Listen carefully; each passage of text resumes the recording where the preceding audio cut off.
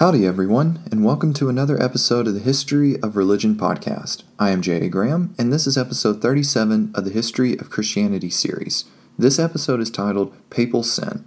Last time we looked at how Carolingian Christianity changed the religion in the West and set it on a course of conflict with the East. Today, we will pick up and look at some developments from Carolingian Christianity. Something that Charlemagne brought to the West that had disappeared since the Romans was the idea of divinely appointed kingship. The East had the Byzantine emperor who controlled the church, but in the West, there had not been any one person to challenge the religious authority. Thus, the Pope had the de facto monopoly in the area. However, once Charlemagne was crowned by Pope Leo, there became a force to fight with.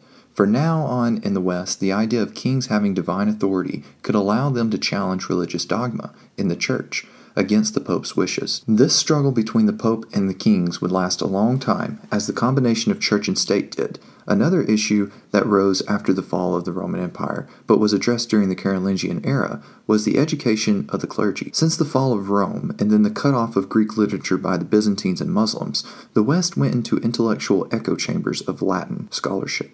The result was that many clergy were not very well educated. The result of a less educated clergy was that there were less sermons preached. In place of sermons, the Western Church focused on liturgy and sacraments. Liturgy is the form in which the worship ceremony is conducted. Up until the Carolingian Renaissance, there were two forms of liturgy that were prominent in the West. The Roman and the Gallican, or French, versions. Charlemagne chose to make everyone follow the Roman liturgy, and that set the Catholic Church on a path for the next 1,000 years. Part of this shift was how communion was celebrated. The laity had slowly been less involved in the church ever since the Roman Empire had taken over and created hierarchical positions for the clergy. A consequence of this was that the laity did not take part in communion as much as they once did. By the 9th century, the priests took communion every Sunday, but the laity normally only at Easter. So you can imagine a bunch of hungry peasants watching a fat priest eat bread and drink wine, while speaking Latin every Sunday. The church had come a long way since Christ. Part of this was because the idea of communion was changing. As was pointed out in the last episode, many pagan converts believed heavily in the idea that the bread literally changed into the body and the wine literally became blood. So they were afraid to take part in it. The clergy also spoke about how only serious Christians should even take part in communion. Thus, the practice of communion slowly became something primarily for the priests. Paganism was meshing strongly with Christianity. Writings by an important thinker named Agobard of Lyons, who lived until 840, spoke about some of the common beliefs at the time. It was common to believe that evil spirits controlled the rain and the wind rather than God. Magic was very real and could change the weather. Even more interesting, there was a belief that there were ships in the sky and pirates who were on them. Those pirates would then take crops that were damaged by hail and storms back to their homeland in the sky of Magonia, which is a mythical realm. And the only modern people who are even concerned with this sort of old pagan mythology are modern UFO enthusiasts who use it to show how ancient aliens existed. So conspiracy theories have been favored by evolution somehow. Now, when I said that they did not preach as much, there is a clarification. They preached, but it increasingly was less they who wrote the sermons, and others wrote them for them. And this is when the homily became prominent in the West. Homilies were sermons written by other clergy that were then used on Sundays. So there were some serious challenges ahead of the Christian movement in the West. A reformer who rose up was a fellow named Benedict of Aniane, who lived from 750 to 821. He served as a soldier under Charlemagne, but after a near-death drowning, he became a monk in 775. He entered a Benedictine monastery and was pretty upset about how most of the monks were just there to get a free ride. In 779, he created a new monastery in Aniane, which is in southern France. He was put in charge of the monastic reforms of Charlemagne's son Louis the Pious. However, once Benedict died and the empire fell apart, his reforms would be put on hold until a few hundred years. After Charlemagne's death, Louis the Pious ruled, and he decided to split the kingdom up into 3 sections for his 3 sons. The short story is that this did not work out well. So the empire fell apart, and the kings became even less powerful, even though they still held on to the divine right idea.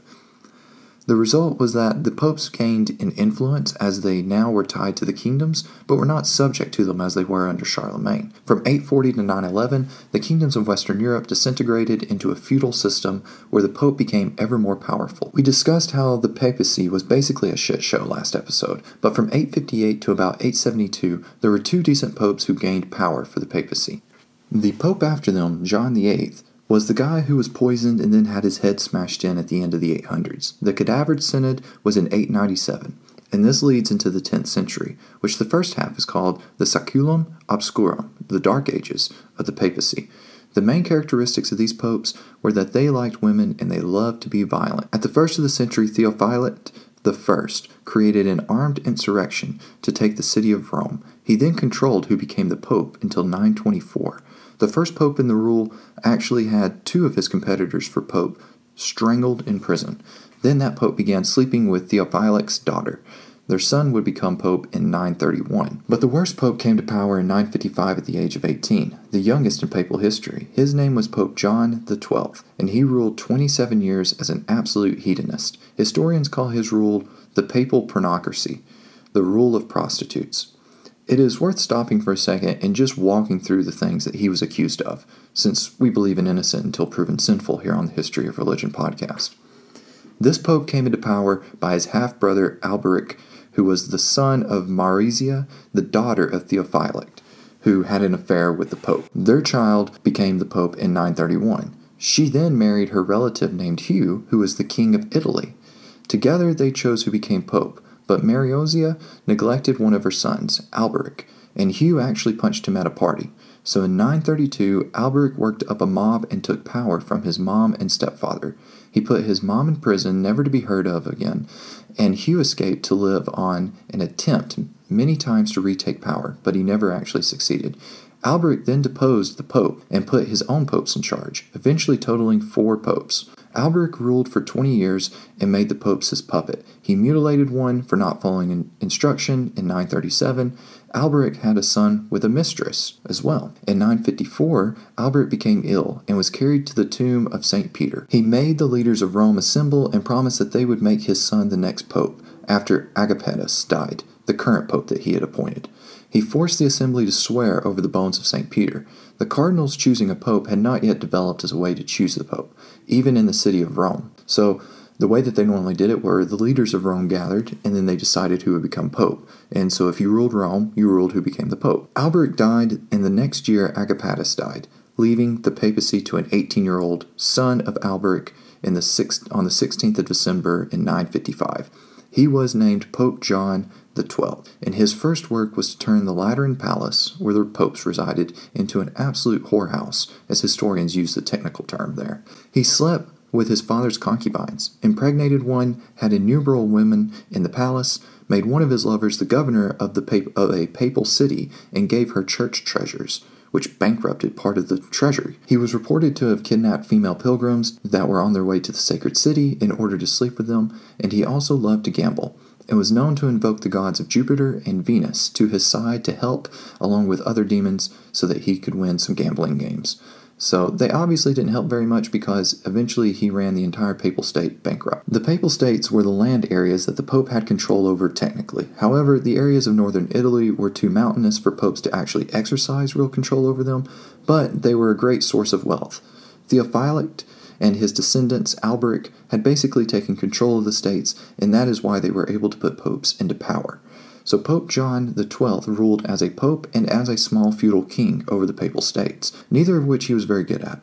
With no money and rivals seeking to control these states creeping in from the north, Pope John needed help. He looked to Otto of Saxony in 960 as northern papal states were being invaded. Otto was the king of the Germans and a serious Christian. His goal was to recreate the Carolingian Empire.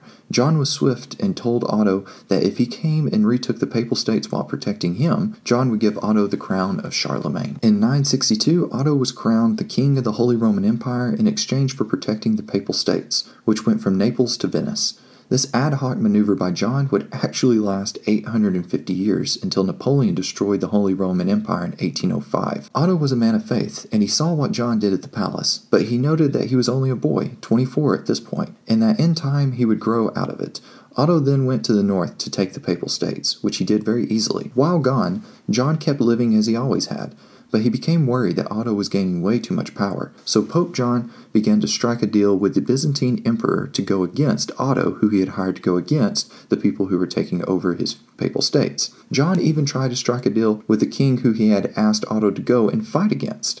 in the Papal States. Otto had had enough of John and headed back to Rome with an army. John fled with the Emperor of Byzantium and women and riches. When Otto arrived, he set up a synod in order to address Pope John XII.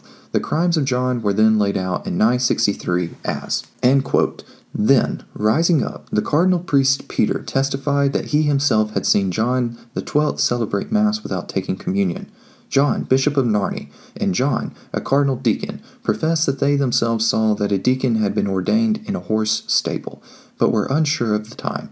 Benedict, cardinal deacon, with other co-deacons and priests, said that they had been paid for ordaining bishops, specifically that they had ordained a 10-year-old bishop in the city of Todi. They testified about his adultery, which they did not see with their own eyes, but nonetheless knew with certainty. He had fornicated with a widow of Rainier, with Stephania, his father's concubine, with the widow Anna, and with his own niece, and he made the sacred palace into a whorehouse. They said that he had gone hunting publicly, that he had blinded his confessor Benedict, and thereafter Benedict had died, that he had killed John, cardinal subdeacon, after castrating him, and then he had set fires, girded on a sword, and put on a helmet and cuirass. All clerics, as well as laymen, declared that he had toasted to the devil with wine. They said when playing at dice he invoked Jupiter, Venus, and other demons. They said that he had not celebrated matins on the canonical hours, nor did he make a sign of the cross." End quote. Otto asked John to come back and face the synod, but John refused. He was actually hunting at the time, and was a little bit too busy. The bishops of Rome were the ones who disliked John. They even mentioned how terrible his grammar was, but the bishops by themselves did not have the authority to elect a pope. Yet, in 963, they excommunicated John and elected Leo VIII as the new pope. The population of Rome did not like this, actually, and Otto's army had to kill quite a bit of people to put down the protests. In 964, Otto left Rome, and John almost immediately returned. John went after the bishops. He cut some of their tongues out, cut off hands, fingers, and some noses were taken off. He set up his own synod in February to overturn everything Otto had done. Once he had retaken power, John enjoyed it for about 2 to 3 months before he died in the May of 964. His death is debated. He either had a stroke during sex with a married woman, or he had internal bleeding when he was caught having sex with a married woman and then the husband beat him. Either way, his papacy ended with a bang. So the Western Church needed some serious reforming. One reform came in the monasteries. In 909, a duke in France founded a monastery. This was commonplace at the time for rich folks to fund monasteries or build a church.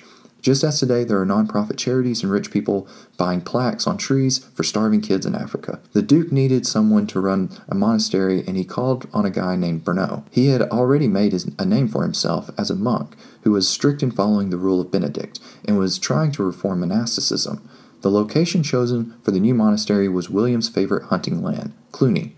They devised a way to protect it from the lords and from the papacy. They deeded the land over to the saints of Peter and Paul. This meant that none of the lords or kings could touch it. Also, the deed had a clause that forbade the pope from interfering or taking the land, so it belonged to Peter and Paul, technically. Bruno then took over and began his work until his death in 926. The monastery was then ran for about 100 years by nothing short of geniuses. They focused on prayer and reading scripture, which was the basic rule. Yet, they decided they needed to expand and reform other monasteries, so they began to find old dysfunctional monasteries and then going after them and reforming them, creating a movement of reform that would have its peak in the 11th century. But we are not at that time period yet, so we will stop here at the end of the 9th century and pick back up in the next episode as we look at other trends and turn to the eastern side of Christianity. I hope to see you then, here on the History of Religion podcast.